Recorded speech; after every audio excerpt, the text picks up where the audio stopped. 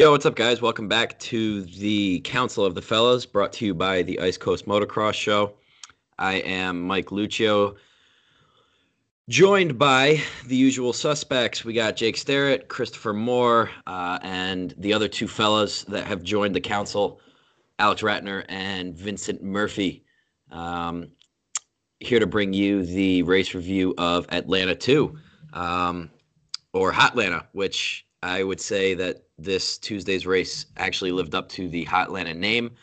I would go so far as to say that this was probably the craziest night in Supercross this season, maybe in a while. For those of you that watched the race, you understand. For those of you that didn't, there are going to be some spoilers ahead. But nonetheless, we're going to get right into it. But before we do, we just want to give a quick shout out to all the people that are with us and support us week in and week out. I want to thank Mike Parker with Parker MX, Dage Campbell with DC3 Suspension, Mike McInerney with Sandbox Kings Graphics, Justin Proxima with Detour Media, my friend Lexi with Upstate Savvy, and lastly, Jared Wilkie with 777 by Design. If you've listened to the previous episodes, you know how to find them. Reach out, see what they're about, hit them up with a follow on their respective social media pages, and be sure to tell them that we sent you their way. With that being said, let's get right into it. Let's get into the hot takes. We're going to start with the Rat tonight. Alexander Ratner, what's your hot take? Oh, there's a lot to take from this round here. For me personally, I'm really proud of Justin Cooper. He did a really good job of actually keeping himself going. He's had a history in the past of kind of teeter-tottering in critical moments at times, but he kept the ball rolling, he extended his points lead, and he kept everything moving forward for himself on a pretty wild night. No, yeah, for sure. I want to say I know this is gonna sound bad, but I think I actually missed the first 250 heat. I did too. So I don't. Was he 250 heat 1 or 250 heat 2? I don't remember. But I know he qualified fastest, correct? I believe so. And then he had obviously the main event with the events that occurred. He stayed out in front and ahead of everything that happened. Yeah. Both times. Both times. So, yeah, no, for sure. Solid night from him. As we get closer to the end of the West Coast Series, it's definitely, without a doubt, it's Cooper's championship to lose. But he seems to be doing well with it, so for sure. Next, we're going to go with Seymour. What's the hot take?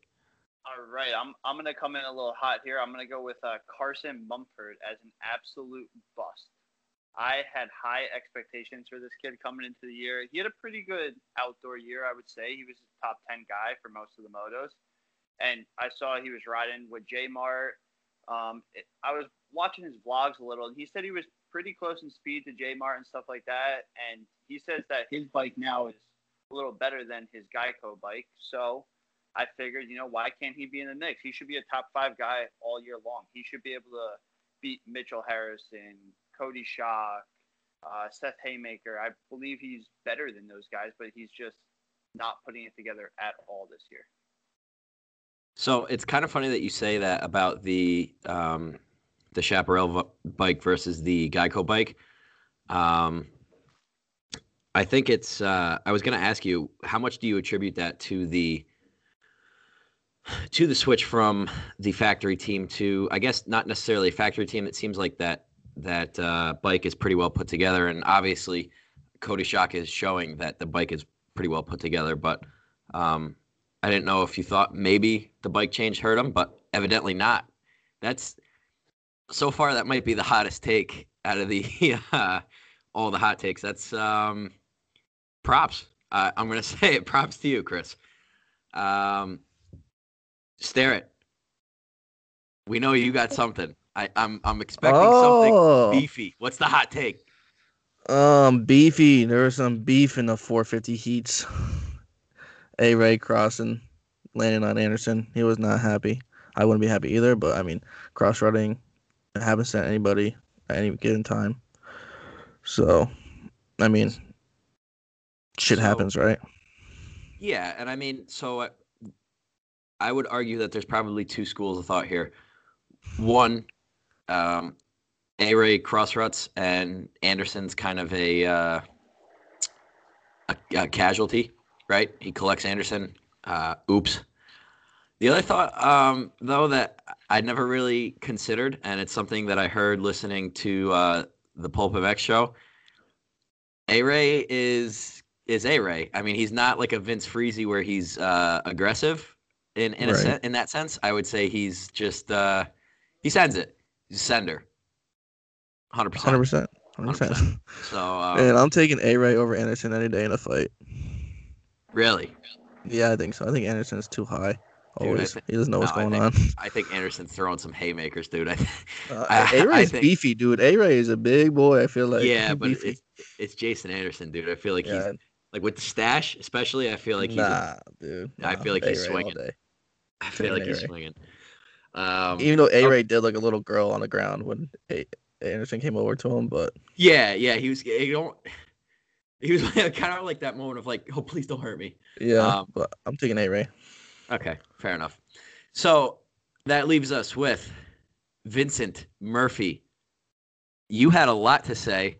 What's the hot take, buddy? I got to bring up this whole Cameron McAdoo situation. I get it. Badass ride, crashed really hard, came back, still gets third, but man, the guy was laying on the ground for nearly 2 laps, stumbled his way down the bridge with the help of two guys, and then just gets to line up equally with everybody else. Man, that hurts Justin Cooper a lot. I think if you screw up like that, make a big mistake like that, you should be not penalized from the sanction of the race, but just for making that mistake.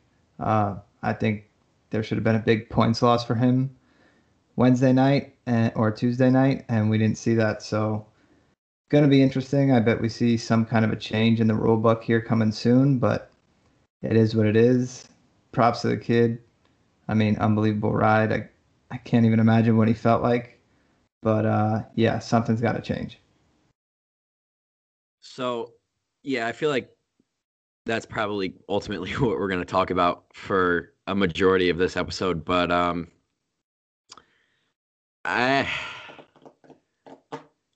so it's like you said, McAdoo to have the guts to line back up after the crash that he had. My hat's off to the kid. Rode his heart out. He looked. I mean, he looked great after he crashed. But yeah, no, it's like you said. There's a lot of people that I think, and I agree with you, and I think everyone kind of wondered, how do you let the guy go from basically being down and out and needing the red flag? And then there's the argument too that they pulled the red flag because he couldn't get down safely without the race stopping. But regardless, he hit pretty hard. He was definitely down and out, and then he came back and yeah, I don't know. I don't know how I feel. I can't make up my mind on the situation. But regardless, like you said, badass ride for sure. Um, that's all I got to say on that for now. So moving on, um, what did what are the thoughts on the track? I thought the track was kind of cool. I really liked the drag strip after the finish line, and I thought the one wall jump that Josh Hill was absolutely sending was pretty cool. But that's my initial thoughts. Chris, what you got? Yeah, I definitely like. I think I like more of the outdoor stadium vibe. I feel like than the indoor stadium. I think the track layout is just better. I feel like there's so much more room. I mean, maybe the riders aren't fan of the minute and 40-second lap times, but as a fan of the sport, I feel like the track holds better. It doesn't get so deteriorated. You don't hear the riders talking about how gnarly the square edges are and how they've never ridden anything like it. You know what you're getting because you're only doing 12 laps in the 250 main and what is it, 16, 17 in the 450 main. So I just think the track races better all day. So I'm a fan. I would tend to agree with you. I really do like these style of tracks. I think they're pretty cool. This track seems like it's a Daytona. I would argue that it is kind of like Daytona, but in my mind, it almost seems a little bit more like a Vegas. Is that a stretch to say that? I mean, you have really, really long, fast sections, longer rhythm sections, kind of bigger, send style wall jumps, bigger doubles, sand rollers. So, not necessarily Vegas recreated or reshaped, but I would say a mix between like a Daytona and a Vegas, which I thought it was cool. I thought it was super badass. So, Alex, I agree with you completely. I had spoken to a few people that actually raced this race, bringing him up again. Corey Karsten, New Jersey kid. He actually liked the first round of Atlanta better. Initially, he had said that it was very different than a typical stadium Supercross. A lot of the jumps were different sizes, a little bit more peaked.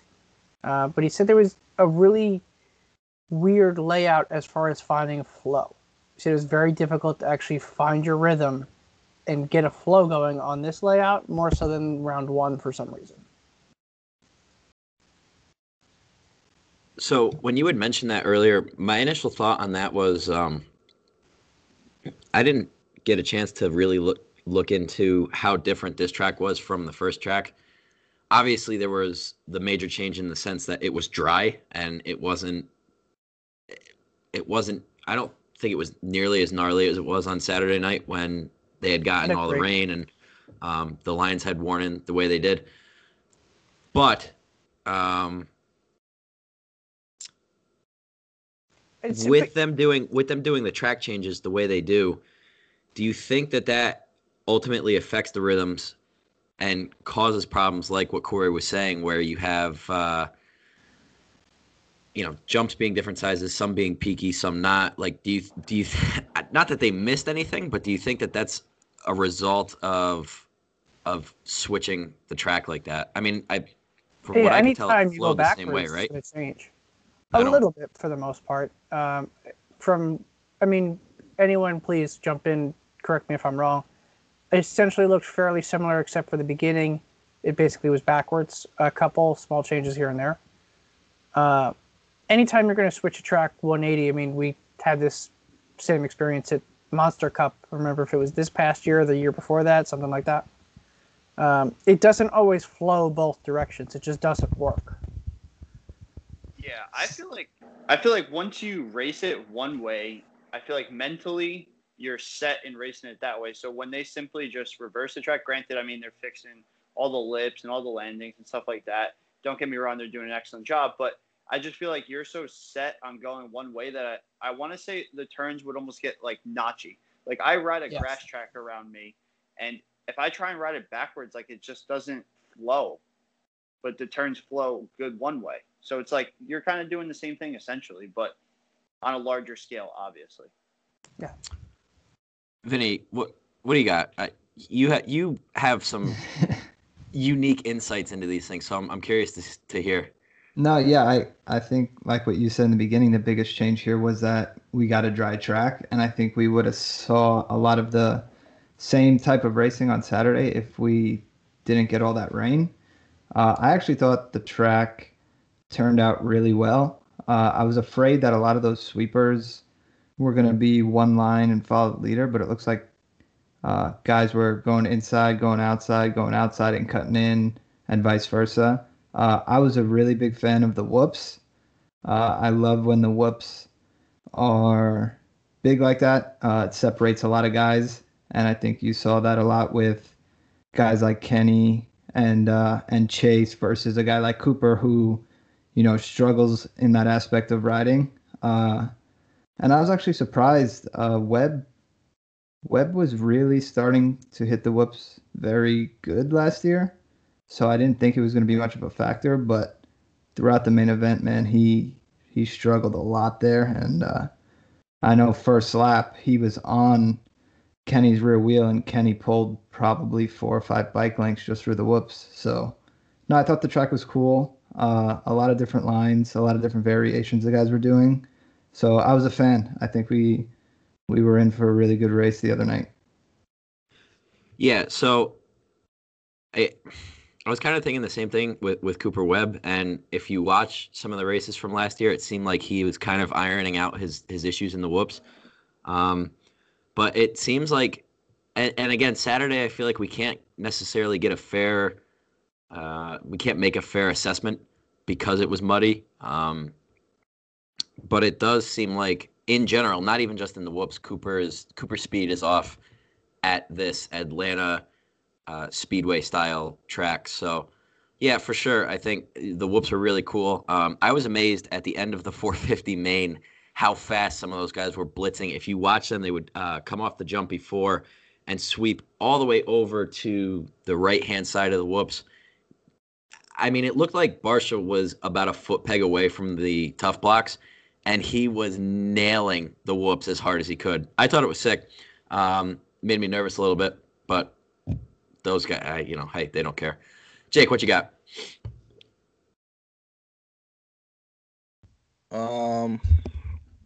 Yeah, I mean, I thought the track was good. It was decent. I don't know. I don't really. It was a good track, I guess. I don't really got much. I don't got much on it. Yep. That's it. Yep. Didn't make for any beef. No one was. You got nothing. All right. I mean, we'll get into it later. Yeah. No. Okay. Mute yourself. Get out of here. Be gone. Thank you. So anyway, moving forward, getting into the 250s. Like I said earlier, I missed 250 Heat 1, so I'm gonna defer to whoever wants to take 250 Heat 1. But I know McAdoo won it, which it seemed like he was going to have a good night from there, but I don't know. So, Vinny, what do you got? Yeah, it was pretty uneventful. McAdoo, I want to say he started in second, made the pass pretty quick, and kind of just took off from there. I don't think anything really crazy happened in either 250 heat on Tuesday night. I mean, just the usual guys, Justin Cooper taking one and McAdoo taking the other. And I thought we were going to be in for a really good main event. I knew Cooper, like he usually does, has that raw speed advantage. And his starts finally have been back where they typically are, even though that's something that I like to argue a lot, is people are always like, oh, he's such a good starter, and which he is, but in Supercross, from what I've noticed the past couple of years, he's not that great of a starter compared to what he is on a normal dirt start. So, yeah, just the two best guys winning the heat, as we could probably expect. So, yeah, it was a good start to the night, just so we can see how the track was going to race, and it turned out pretty well. Yeah, I agree. It definitely looked like it was leading up to some good racing, and then, like you said, it was just follow the leader in the heat races pretty much. Yeah, I mean, in the heat races, I want to throw out Cody Schock. He got fourth, Northeast guy. Really good for him to get a fourth in a heat race. And another guy who, was a really good outdoor rider when he started at Redbud, Ty Masterpool, got straight in from the heat races. I feel like everyone looked over that. They didn't really talk about him. He got in with an eighth.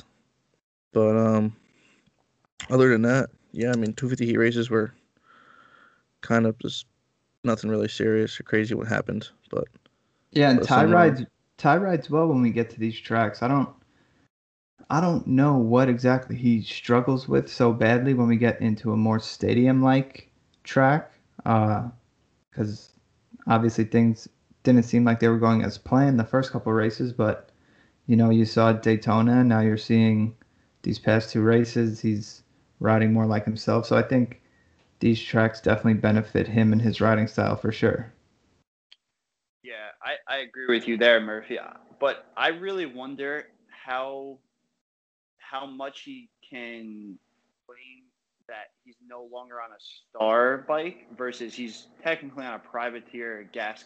I wonder like what type of motor he's got. He's obviously got good suspension, but I wonder what he's pushing power wise compared to what his star bike was, because granted he's still getting pretty good starts, but definitely not as dominating as he was during the outdoor series. No, and I know this was a really big thing and a big conversation point when he was at Star, why he wasn't racing Supercross. And from the things circling around in the industry was I heard he wanted to when he was with Star. And I think from what I know, Star pulled the plug on it because of how he looked with the other guys at the test track and how long it was taking him to develop those Supercross skills that he needed to go race. So I don't know. I hope he stays at it. I hope he races outdoors because I think if he stays healthy, he can be really good. I don't know if he'll be as good as he was on a factory bike, but I think just give the kid a couple of years and he's going to be just fine. Look, anyone that listens to the show knows I'm the biggest Ty Masterpool fan, maybe in the Northeast. I don't know about the nation or the world. I won't go that far, but no, I agree, and it does suck to see him lose the factory ride. I guess I understand from like a business perspective and running a team. You want your guys to be the best, competing in both aspects of the sport. There's a whole another topic of discussion that we could get into on that. Regardless, like you said, Jake, cool to see him do well. And then from there, I would say that the 250 LCQ kind of uneventful. One honorable mention I will.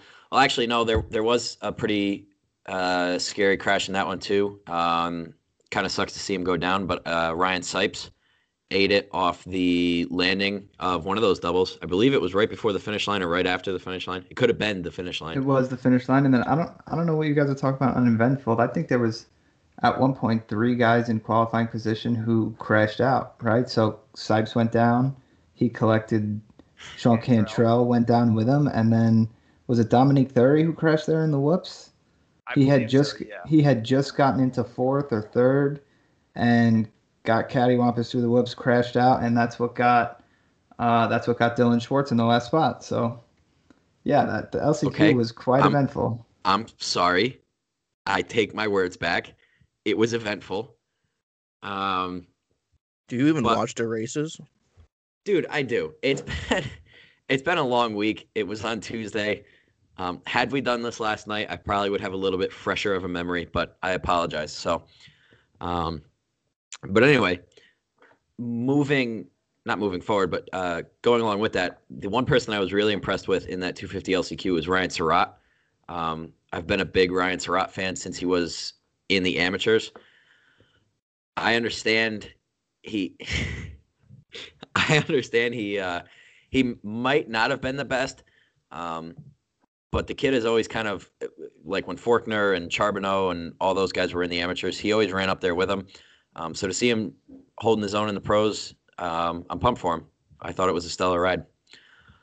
So anyone else got anything for the eventful 250 heats and or LCQ? Let's get to the main event. Main event. Let's get to the main event. Okay. Vinny. Talk to me. Walk us through. So go off, Vinny. Go off. Well, no. So like I see your side, and I agree with you in the sense with everything you're saying about the Cameron McAdoo incident. What do you do differently? I mean, if you're, I don't even know what position you would have to be in to make an alteration to the events that occurred that night. But how do you see that going down? Basically, he caused the red flag. They do the restart, and he's not lining up. That's your take on it. My take comes from a lot of people trying to argue with me about this, and some of other people's points that I think are completely ridiculous. I have people telling me that it's perfectly fine. Like, listen, his ride after the red flag, unbelievable. I give him all the credit in the world for that. But when you crash out so hard like that, that you're sitting up on top of the tunnel jump for a lap and a half, and then you need assistance from two guys to carry you off, I don't see how it is fair to, and I'm not just saying to Justin Cooper, because for people that are uneducated, Star wasn't the only team that protested this. I It don't get. turns out Mitch actually protested it as well. He didn't realize it was his own I know guy. Honda did. I know Honda did. It's unbelievable that, first of all, how unaware everybody was of what the rule book stated, because every other professional supercross racer I talked to after this, or after this incident, we all agreed that we thought if you caused a red flag, you were not allowed to race. And people were saying so many bad things about Justin Cooper's interview after the race, that he was concerned about how they were going to let him race again, when I know for a fact every single person, rider and mechanic who actually races, didn't think that was a legal move. So I don't understand how he could be a lap and a half down, crash so hard that he needed assistance to that extent, and then just be put back on level playing field. It's unbelievable to me.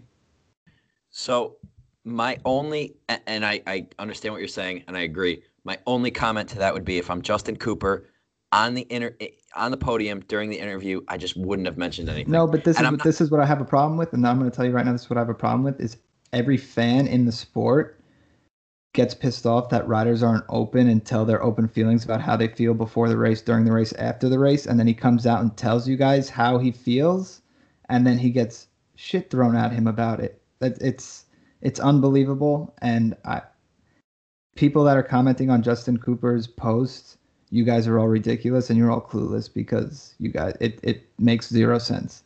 We all thought the same exact thing. Okay, I'll take my point and I'll just leave. Referring to where all these people are telling you things, where is this happening? This is on Justin Cooper's Instagram. People can go and see you. Oh yeah. Oh, you can go see me. Yeah, I'm there. Yeah, I agree with you, Murph, but I'm gonna disagree for a second here, because I want to say that although he caused the red flag, I feel like he caused the red flag because he was in such a bad spot. I don't necessarily think if he crashed in a different location, the red flag would have been thrown. I feel like because he was on the tunnel jump and he couldn't get down, which is the reason why he shouldn't be. Exactly. You literally just, I'm sorry, but you just canceled out your own point, that if he was okay enough to race, he could have gotten down off that tunnel on his own and got on his bike 2 laps down. That's my point. But you've hit in the ground hard enough to where you lay there for a second or two and you're like, oh shit, like I rung my bell a little, let me relax. But then it just blows my mind how once he gets helped down, then he's magically okay to race. But I don't know. You could debate all day with this. I think the rule needs to change. I don't care where you're on the track. If you cause a red flag and you're the reason that red flag is being waved, you are not getting back on that gate. I don't care who it is, what happened. And I'd agree with that. Like, that rule needs to change. And I completely agree. And then you have to think about where they're at in the race, that if Justin Cooper goes 25 more seconds on the track and crosses that finish line, McAdoo's out, because then they're 3 laps in and they go to a staggered start. And that's the rule. If it's a staggered start, you're out. If it's back to the gate, you're in. Well, then supposedly I heard from somebody at the race that they saw Mumford riding back up to the gate after the red flag was thrown, and then no Mumford on the line. So it was, from what I understand, as far as Mumford goes, I spoke to someone that works for the team. Mumford did line back up, rode down the start straight, and called it. To get paid. Yes. Smart move. Smart man. He will be out for with a shoulder injury for at least 2 to 3 weeks. They need to fill in. We know somebody. Dude, the way you're talking, I don't know if I want you on a Supercross track. I think you're gonna go for everybody. McAdoo's number one, I think. Finn, I'll make the call right now. Let's go. But that's the thing is like people are misunderstanding my takes for being disrespectful to what McAdoo did. But last year before Salt Lake, McAdoo rode with us for 2 weeks straight, and he is a super awesome kid, and I liked him a lot. But I'm sorry again to say stuff like this, but if that's any guy outside of the top 10 in the main event, no chance in hell they're letting him race. No chance.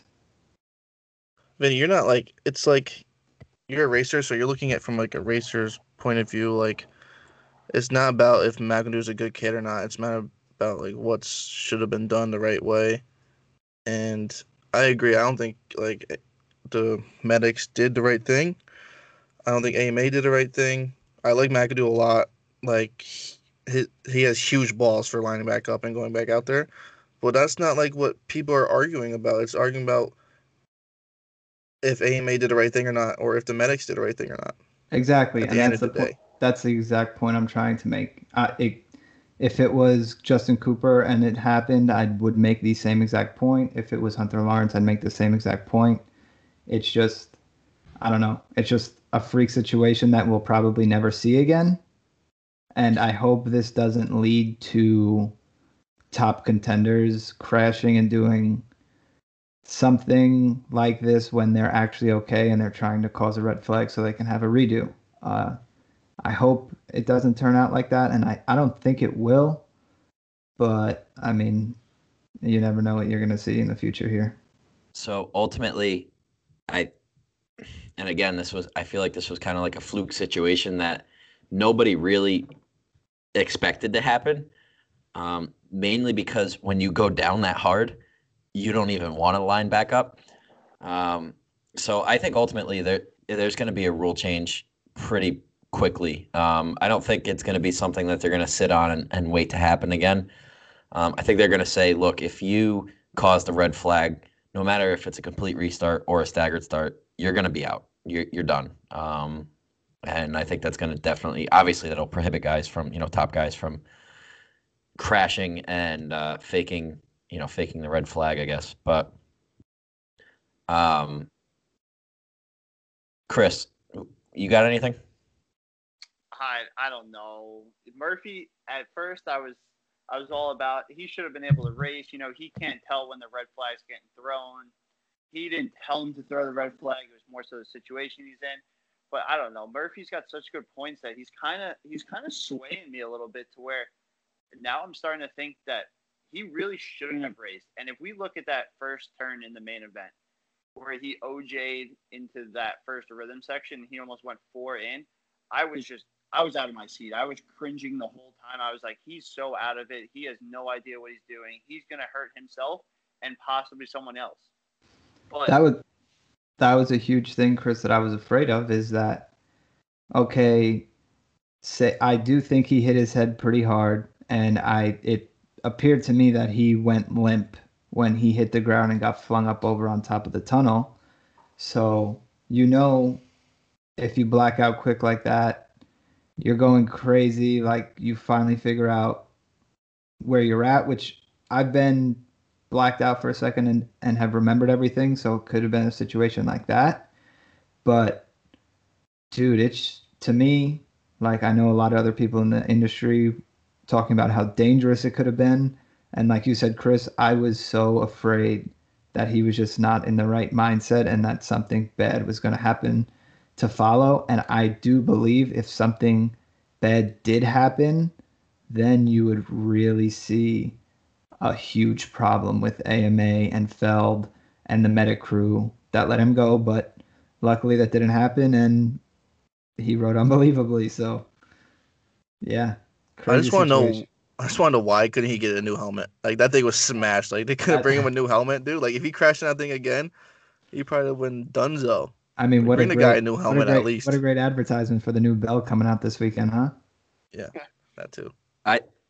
You think Bell maybe paid him off there? Like, hey, dude, smack your head as hard as you can.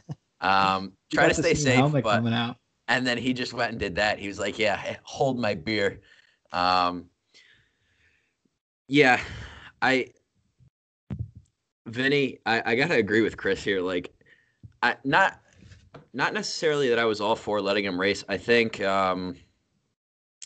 ultimately, if anyone's to blame in this whole situation, it's got to be the AMA. It's got to be the Alpine Stars medical crew for clearing him and doing it so quickly. Maybe if they had gone through the proper precautions and cleared him, I could see, but that takes a lot of time, and you can't do that in the middle of a restart. So, yeah, but Last thing. I don't know.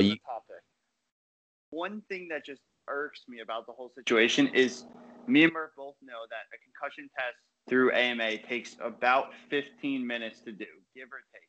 I hit my head at Redbud in 2019 in my second practice, and they held me out of the LCQ because they thought that my head wasn't okay. Meanwhile, I passed my concussion test, but they thought that my head wasn't okay, so they obviously have the last call, which, like we've said, if this is a privateer, they're not racing. Prime example. No, and that's a phenomenal point for sure. Alex, give us your closing thoughts here. I have kept my mouth shut this entire discussion for a reason. This is something that I've personally experienced myself. I've been dealing with post-concussion syndrome since 2009. To the point where I couldn't drive for a couple of years, and I still have those days where I can't function like a normal human being. I don't know where I am, the whole 9 yards. I was almost in tears. I thought that guy died in front of me. Obviously, that's a little bit of an exaggeration. You're referring to McAdoo? Yes. Okay. Obviously, it's a little bit of an exaggeration. But the way everything is structured within the AMA, and I've been around the paddock a lot. Like, I had my team in Canada, and it's essentially the same thing. Chris and Vinny are both right. That test is 15 minutes long, and truthfully, most people don't do it in the proper state of mind intentionally. And this is coming from someone who could potentially end up not leaving the track the next time they have a good crash. So I heard you guys talking about that earlier, and my question is why, and there could be a blatant reason that I'm just not seeing, why would you want to do this impaired? Why would you want to do the test impaired on purpose? Because if you come into a situation as far as McAdoo is in, as far as we're talking millions of dollars here. I don't care if it's 250, 450. 450 is obviously going to be more money. But McAdoo, between gear, Cowie, contingency, AMA payouts, his contract, especially riding for Mitch, isn't a ton. But altogether, we're talking almost $2 million. Minimum. That's enough to say, you know what? I'm going to do whatever I have to do. And I'm not saying that this is what he did. I'm just saying I've seen it before. Because if you get hurt and you're in the title hunt, that's the difference between them letting you ride and them not letting you ride. Okay, so yeah, I want to bring up the situation here. Let's just say, let's say this happens first lap of time qualifying. They red flag practice. They bring him down. He says, I want to go back out. Does it happen? Personally, if this is anyone but McAdoo, no. Even Cooper. Let's Cooper or Lawrence. If this is anyone other than those top guys, no. Okay, so if this, let's say, like Vinny said, let's say this is the first. God, our sport is so fair. Let's say, I know, right? Let's say this is the third lap of the first practice, right? What they're going to do is not let you out for the rest of the practice. Because are we talking free practice or first time practice? timed, right? I mean, let's say this is first free practice. They're going to hold you for the first timed practice, let you ride the second practice. Yes, I agree. If you pass. If you pass. But that will be enough time. That will be enough time to know you're either in major trouble or you're not. And even if ultimately, like I've got a lot of experience with this, ultimately, anytime you hit your head, you're in trouble. Even if it's small, it ultimately adds up. Like I've had several concussions throughout my life, more than I can honestly count, and they accumulate. And let's face it, anyone who's riding a dirt bike at this level has crashed how many times? Mm-hmm. Plenty. So every time you crash, it compounds. So you don't even necessarily need to go face first into a landing or anything to have a significant repercussion of this. Let's look at guys like, I hate to say it, but some of the New York older guys have had issues with this. There's been plenty of guys. I'm not going to go into detail personally for all of them, but there's plenty of guys we can go through the history that have had issues as far as dealing with concussion issues and emotional issues after that. You essentially lose control. And when I watched Cameron McAdoo get back on the gate, I was half proud of him for committing himself that much, but I was so scared. If he's riding for me, if I'm Mitch Payton, I'm debating if it's worth it. Now, he ended up riding really, really well, and it worked out. But, like, I believe it was Vinny that said earlier, what happens if something went wrong? If he took someone else out? Like, it's not just you on the line. You're responsible for everyone's safety around you. yeah, I mean, ultimately, I would say everyone's made valid points. As much as I don't want to admit it, probably Vinny more so than the rest of us. But I, yeah, no, I agree, and not to spend the whole episode talking about the McAdoo incident. Let's boil it down to this: glad he's okay. Probably should have been handled differently. I don't necessarily hold. I mean, I guess you kind of hold him responsible because he insisted on racing again. But I think that rules need to be changed. I think people need to look at the procedures that they're going by, and kind of also to Vinny's point again, when he kind of chimed in there. Man, our sport is so fair. If you are a top guy and you crash out and you red flag, it don't matter. Whether you're a guy that's going to DNF or a guy that's going to win the chip, you're out. Yeah, Bottom line. I literally have one more thing to say before we wrap this topic up and move forward. But two things is we need to change the rules. You should at least have to change a helmet. And secondly, why did Will Christensen not give him back his number plate? The AMA can't score races as it is. Like, why did she not give him back his number plate? I think the mount broke, to be honest, on his number plate. Oh, yeah. No. It's just funny that the AMA can't score races as it is. I don't know. Maybe she, Probably she was like, hey, hit me up. She took it home as a souvenir. It's on her wall right now. Yeah, come on over. Hit me up. There you go. Hit me up. Alrighty. How about Hunter Lawrence, huh? God, stop it. Stop with the good points. Stop it. Yes, Hunter Lawrence. Hunter Lawrence, those last, 4 laps? Oh, my God. He looks so good. Where did he start? I don't actually remember because I was so focused on where McAdoo was that whole second main event. But I know he didn't have a phenomenal start. I think he was outside of the top 10, right? Yeah, first lap came around 9th, and I feel like he didn't make many moves. Like the first 5 minutes, I think I saw him up to 7th, and then with about, I want to say about halfway through the race, he just started clicking guys off.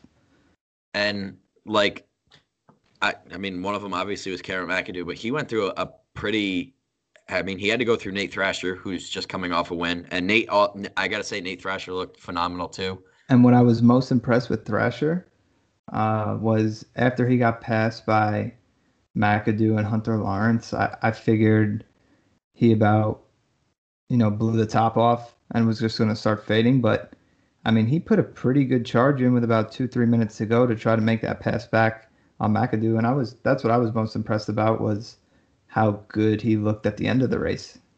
I agree. Where in the beginning of the year, like let's be honest here, we probably all wrote him off, and we were like, all right, just another bust. You know what I mean?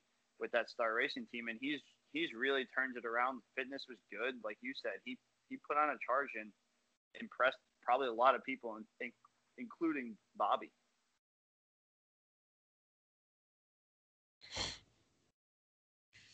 No, yeah, it was really good. Marchbanks, I feel like just about the opposite for him. Looked like less than halfway he started throwing the anchor out and started dropping back, and I figured this was a track that he would excel at. Great ride for Mitchell Harrison, I thought. Another solid inside the top 6. He's been really riding well these past couple races, and it's good to see because that guy, I mean, from a factory ride to a privateer to having to go to Europe to now being back and competing at the highest level of Supercross, he's been doing great. Yeah, Mitchell Harrison's definitely been, especially lately, I would argue he's been turning it up. I think at the beginning of the season, he was kind of, I would say maybe trying to find his feet a little bit still, but for sure, he's definitely been turning it up. And then we mentioned him before, but again, killer result in the main. Cody Schock finished off 7th. Yeah, career best for Cody. Yeah, I mean, that's Awesome killer. ride. I mean, look at the list of guys that he beat. And I like you said, Mike, I wasn't really paying much attention to the back of the race because I was so focused on if McAdoo was alive. Right, yeah.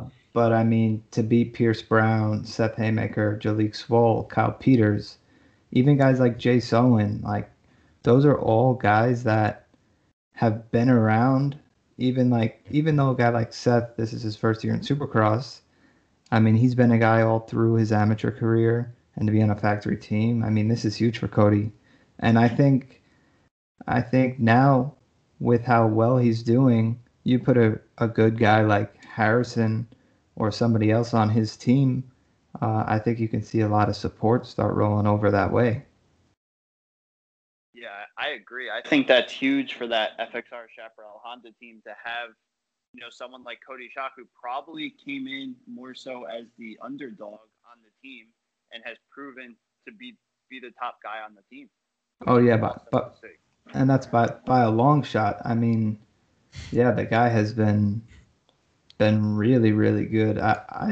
He has, and it's surprising.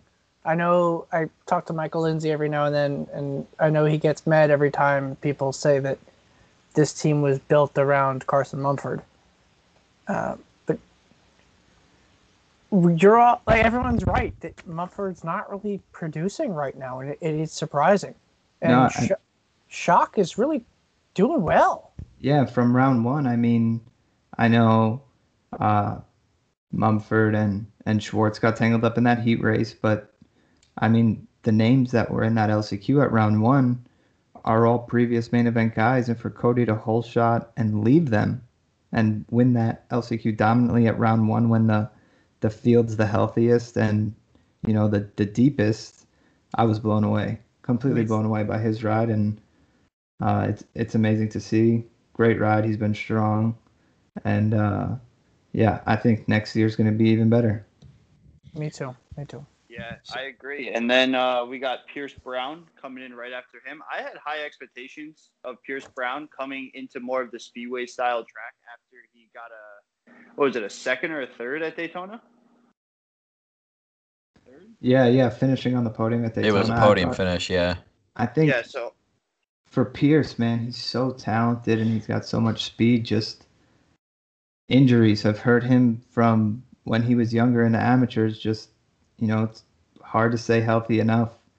But I'm hoping something changes. Maybe, I don't know, maybe just calm down on the bike a little bit and let his results catch up to a more comfortable pace that he can ride at. But yeah, like you said, I thought he would be in that top 5, top 6 for sure.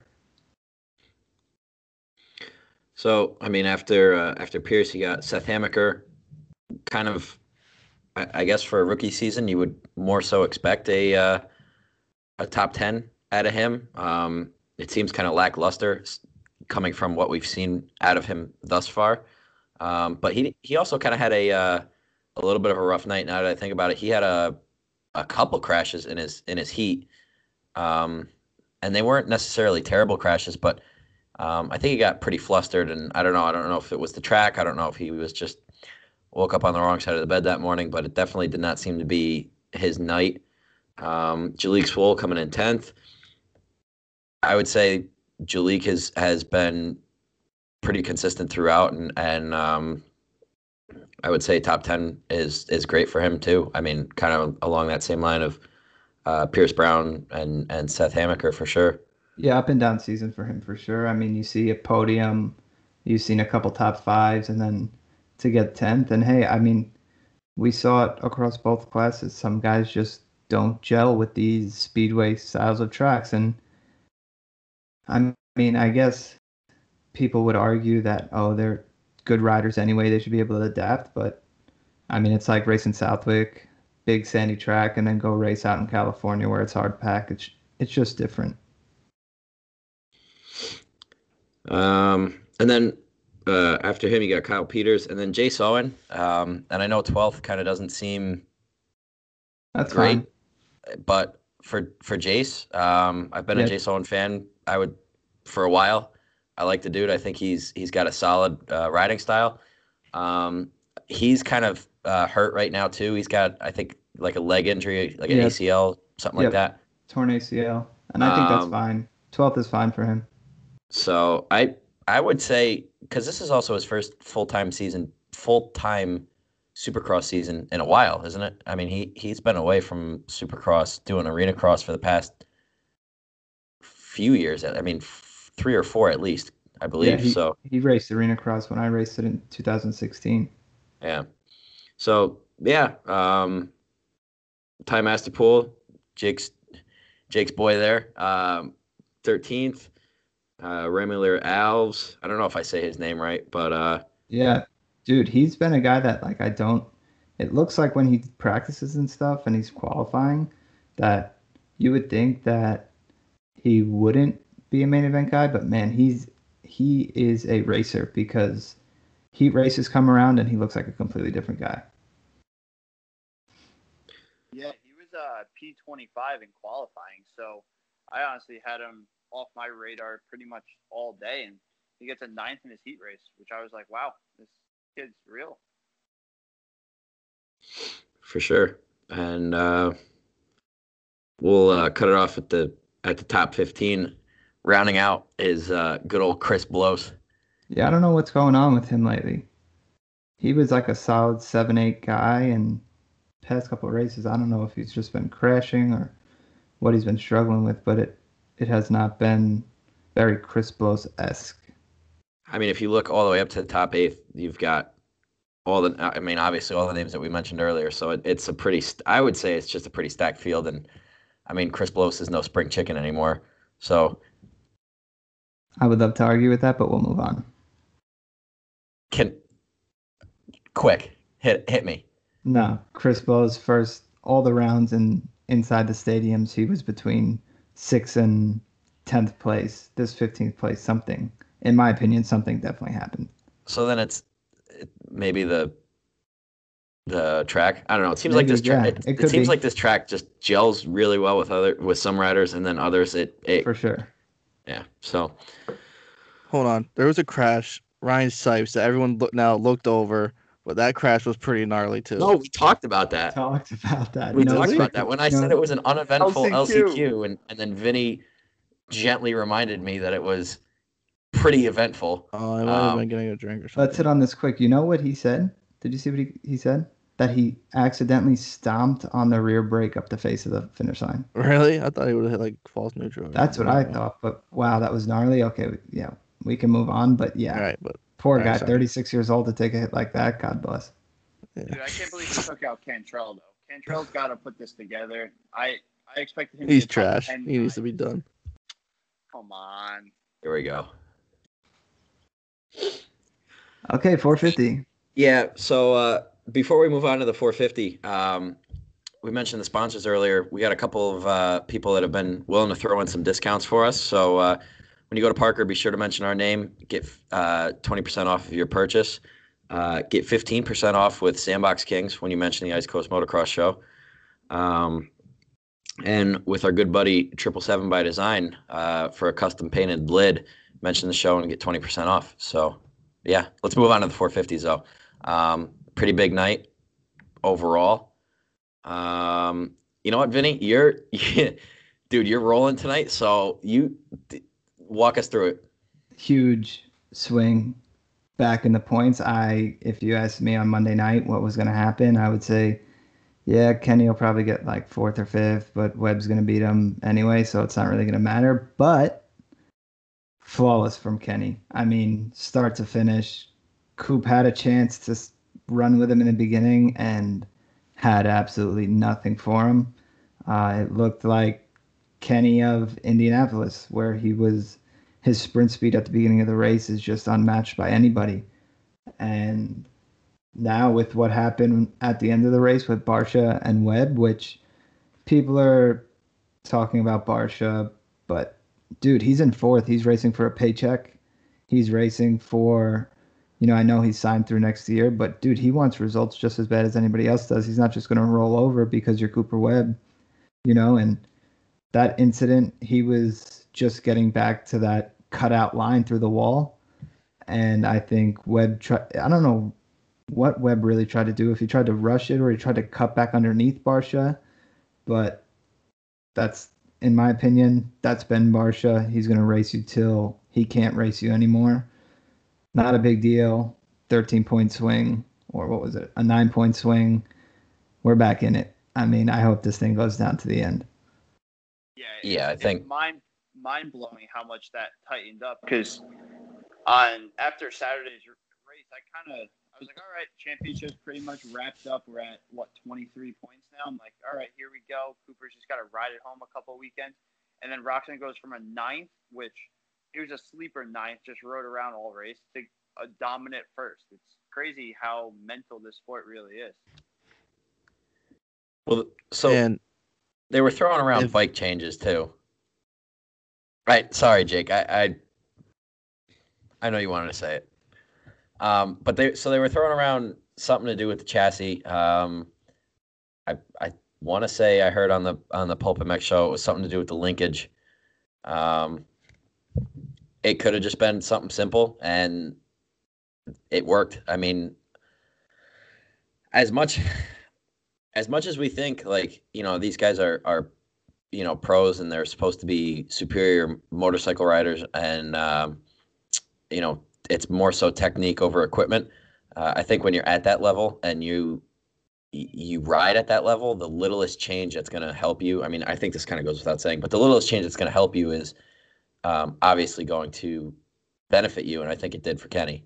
And even if it was a kind of like the placebo effect, I think making that change and that initial, this feels better, boosted his confidence for sure, and I think we saw it.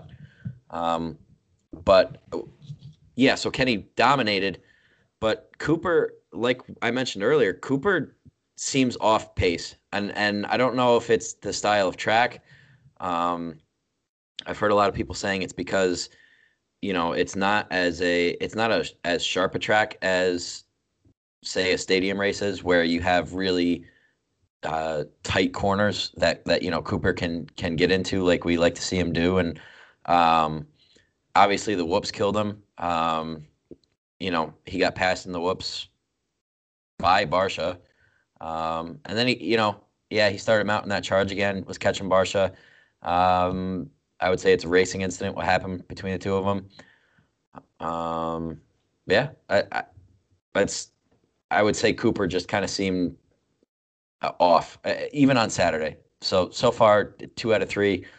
I'm saying we haven't seen a, I don't know, normal Cooper Webb. I would say. Yeah, but a good ride for Chase Sexton as well. Another second. Can't really be mad about that. You know, he's really hanging in there with the big dogs now. No, Facts. Yeah, we all know how much Jake loves Chase Sexton. No, for sure, good ride. He looked good. And again, someone else that was able to kind of blow by Cooper and put distance on him for sure. He's an animal. Yeah, he's an animal. No, he is. He's riding good for sure, and I think he's going to carry it through to Saturday without a doubt. But the other thing that definitely got overlooked on Tuesday was the A-Ray and Jason Anderson incident.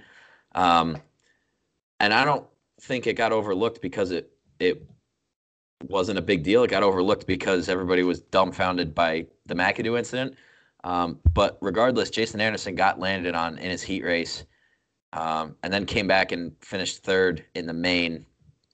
And he looked like an absolute animal in the LCQ.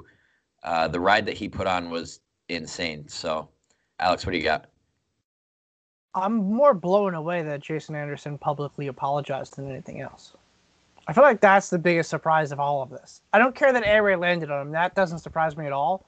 I feel like Jason Anderson publicly apologizing is surprising. I feel like Anderson's a pretty cool dude, though. I mean, obviously anybody's going to be pissed in the moment when something like that happens. And I mean, you could hear it on the TV when he was yelling at him. Personally, when I saw it happen, it looked like he went to go hold his shoulder, or it looked like something was wrong. But dude, he was on the ground for a good 30 seconds with crashing and yelling at A-Ray, and then almost came back and made the main event straight out of the heat. Yeah, I can't believe that happened. I was dumbfounded. I couldn't believe that he came back. Like, if he just got up on his bike and went, he would have made it. I had him on my fantasy team. I was really hoping that was going to happen, but So did I. we're in the same boat then. The speed was there for sure. I mean, he qualified fastest from the first session, and that held through. So he's yeah, you can see like on the podium when he was like, "Yeah, I'm just having a lot more fun now. I'm enjoying my practice time." It looks like we have 2000, old Jason Anderson back behind the bars, and it's cool. He's been ripping. Unimpressed by Tomac again. I hate to hear it. I'd agree. I thought he was going to put on a charge there about halfway, get by Coop, keep moving forward, but he wouldn't have passed Cooper if Cooper didn't crash. Yeah. And that amazed me. And I don't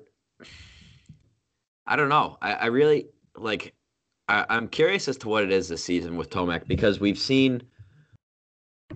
have seen, especially on a track like Atlanta, a Tomac supercharge, and we haven't really seen that a whole lot this season.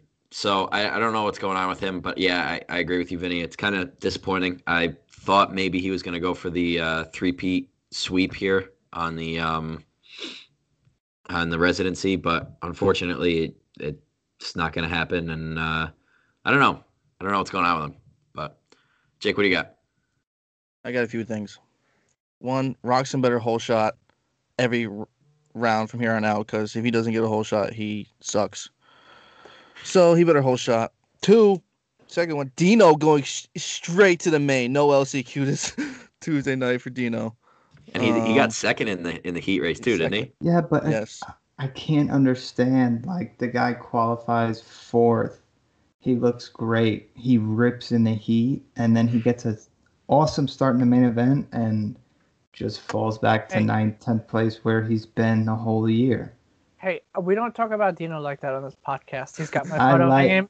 He's got my photo hanging in his living room. We don't talk bad about Dino. I like Dino a lot, but no, I'm just giving you a hard time. Come on. Another thing. I agree. I'm a big Dean Wilson fan, but I feel like he's just it's almost like he gets nervous when he's up front. That's kind of like the way I see him, because he gets great starts and then he's so timid. He's not charging through the field like he should be. Be gentle. It's my first time. It all changed in his KTM years, honestly, to me. And we passed through Marv and AP, but to be honest, other than not much to talk about. Yeah, for the 2 minutes they tried to put on a charge on Coop, didn't really see them.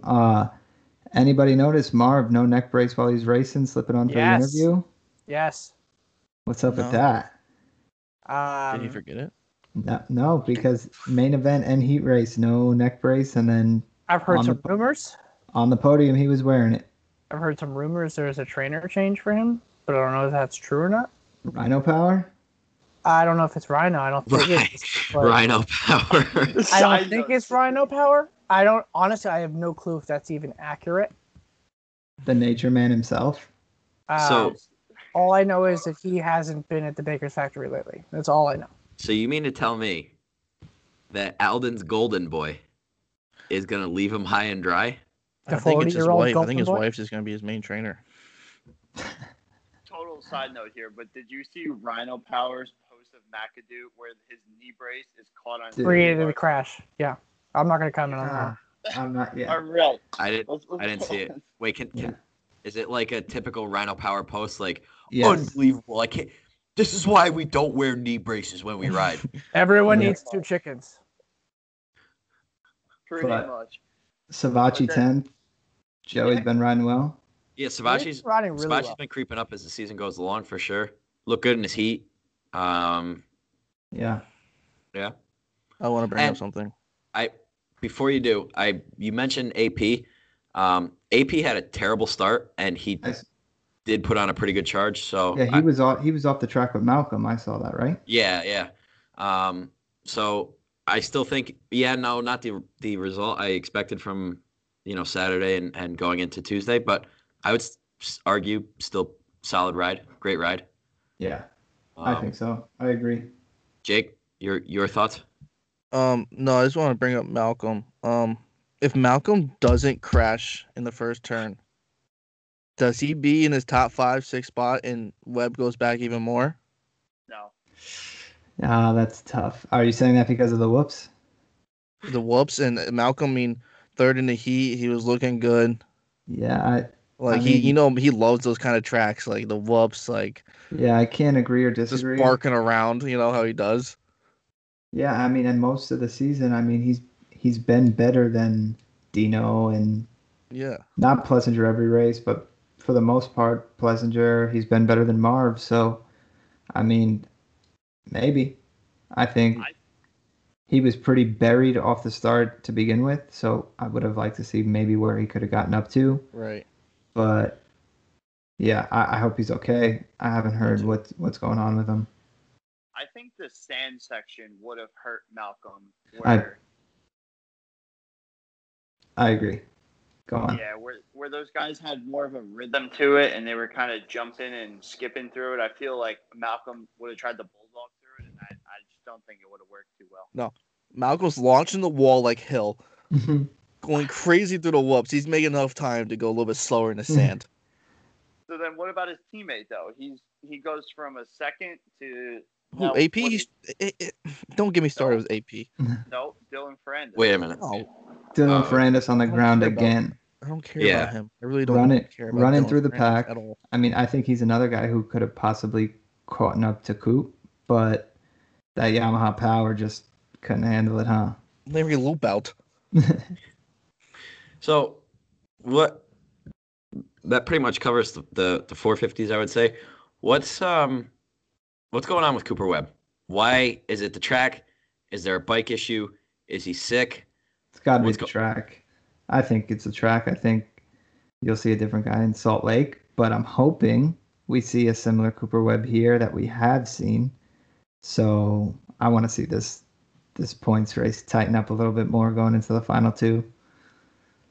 Oh yeah, absolutely. I think he's going to try. I think he's going to try a little bit harder to manage. Yeah, on Saturday. I think so too. But I don't know. Kenny looked, like you said, I don't think anyone could beat Kenny on Tuesday night, No. even on their best night. It He's looked got like the Kenny of old. So And you can tell when Kenny's confident because, He gets the whole shot. yes, this year, the tracks that he's been very good at, I mean, perfect hole shot in the heat and in the main event. And then you saw how when he got through that first roller section and went triple single into that corner, how hard he drove that single up into that left-hander just to make sure that he was going to be out front of those two guys coming underneath him. And then what's crazy to me is when Webb rides up beside him through that sweeper, like, push the dude into the bales a little bit.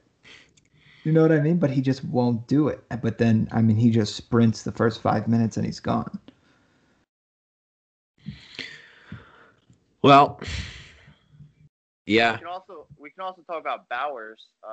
He got a pretty good ride, but no longer running the Hoosier front tire, only on the rear. So I gotta know wonder why. what's your complaint with the Hoosier front tire? No bite, rolls over. Just you can't compare it to a Dunlop or Pirelli. Honestly, it's not there. But the really rear thought it tire would be. is fine. Fresh knobs, square edges on a rear tire. You know what I Hold mean? on. I want to talk about something you guys were talking about last time. Josh Hill, main event. Josh Hill. Yeah, Yeah. big Hell call. yeah. And rode good in the main event. Like, was behind those guys and rode well to pass them late in the main event. I couldn't believe it. Chopping it up.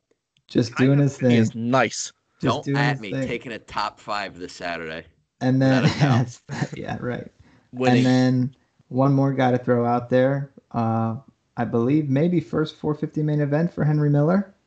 I know he's believe it was. good outdoors, but I know he just came in late, about halfway through the season, and putting it in the main. So good for Henry Miller. Yeah, Henry had a really good night all night for sure. He qualified out of the LCQ, correct? Yep, that's right. Yeah. No, all in all, I thought the racing on Tuesday was probably some of the best that we've seen all season, and I guess you could contribute that maybe to the fact that we are getting down to the end, so every little switch and change and pass and Cooper going down and McAdoo having the cartwheel and restart. It seems like it's a huge deal because we are so close to the end, and now we're really, really looking at championship implications here. But I mean, even with all that considered, I would say that the racing was pretty solid. I think I I kind of like doing or changing. I would say changing the tracks the way that they have been, going from a stadium style track to a speedway style track. I would love to see more speedway style tracks in the future, or at least more consistently throughout the series, because I think it does really. I think it separates a lot that you don't see normally in the stadiums. Chris, what do you got? I also love the Tuesday race. I look forward to it. I go to bed on Saturday night. I'm like, all right, that was a good race, and then you realize that you're racing again on Tuesday, and you're like, dude, let's go. Like, let's look forward to it. But I kind of want to ask Vin, like, did you like when you raced on Tuesday? Oh yeah, it's sick. Yeah. I mean, right? Okay. I mean, it is and it's not at the same time. Like, obviously, you heard a lot of things. Oh, if you have a little injury that you need to rest for the week. But I mean, dude, the East Coast Supercross guys, like, we got 6 rounds done in 2 weeks, or in 3 weeks technically, because we had a Monday through Friday off. But I mean, we did 3 in Houston, and then the following Saturday we did 3 in Indy. So I mean, it was literally a 3-week span, and our season was, I mean, basically finished. So that's actually an interesting point that I kind of wanted to make, and we can talk about it briefly.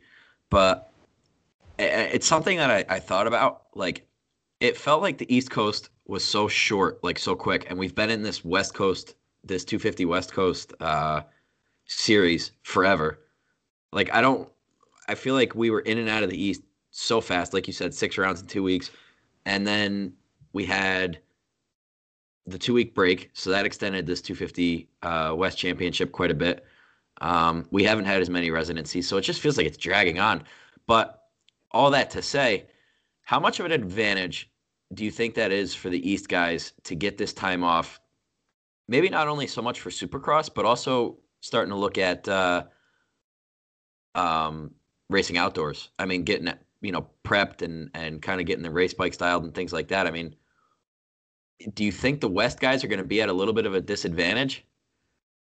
Yeah, I think for sure. I mean, you got to think Christian Craig and Colt Nichols and those guys they rode outdoors for like a month before they hopped back on Supercross. Like, I want to say they got back on Supercross April 1st.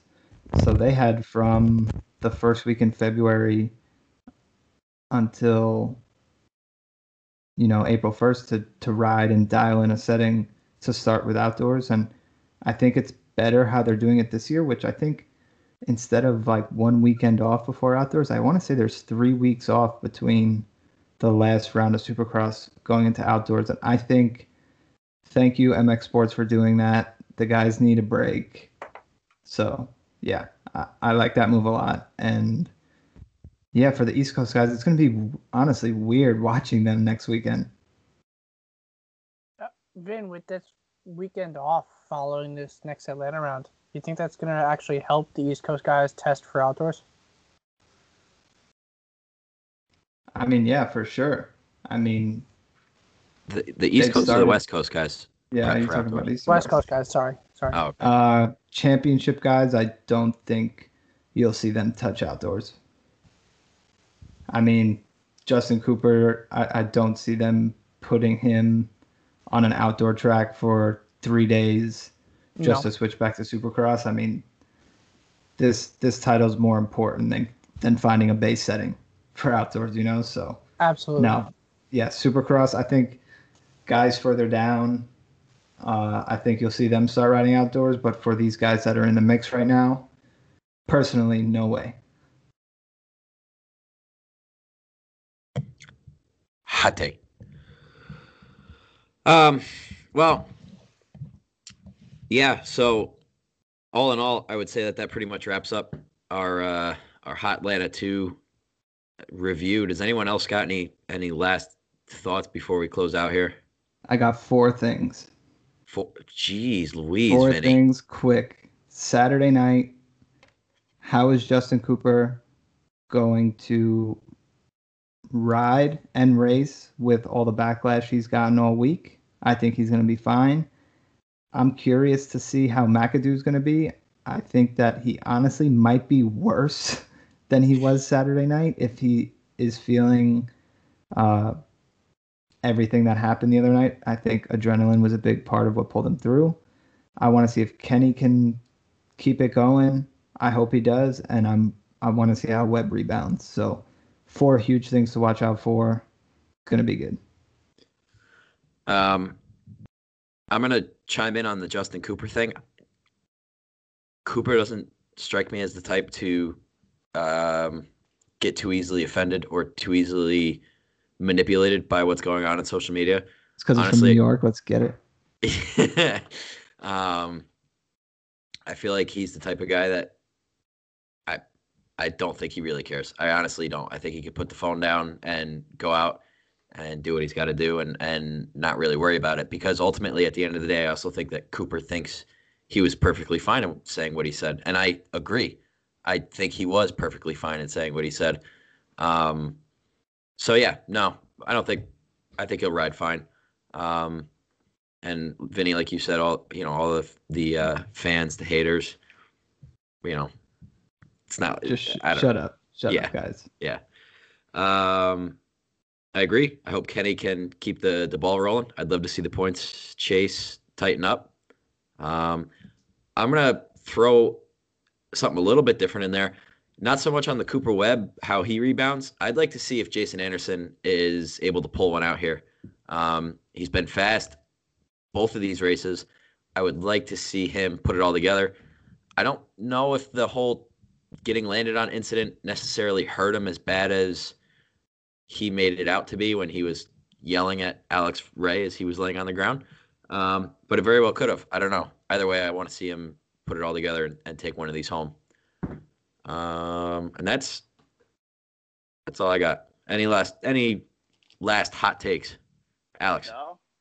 I just want to quickly hit on there was a lot of guys that had issues this past weekend, and we have 3 rounds left of Supercross.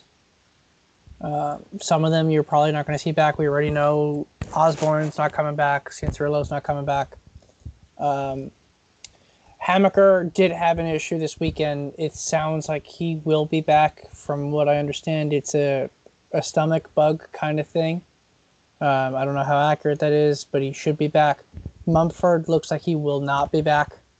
So with 3 rounds left, it looks like this championship is getting kind of wrapped up in the 250 class. Yes, there's still that fight between Cooper and honestly everyone behind him because he has a little bit more of a gap right now.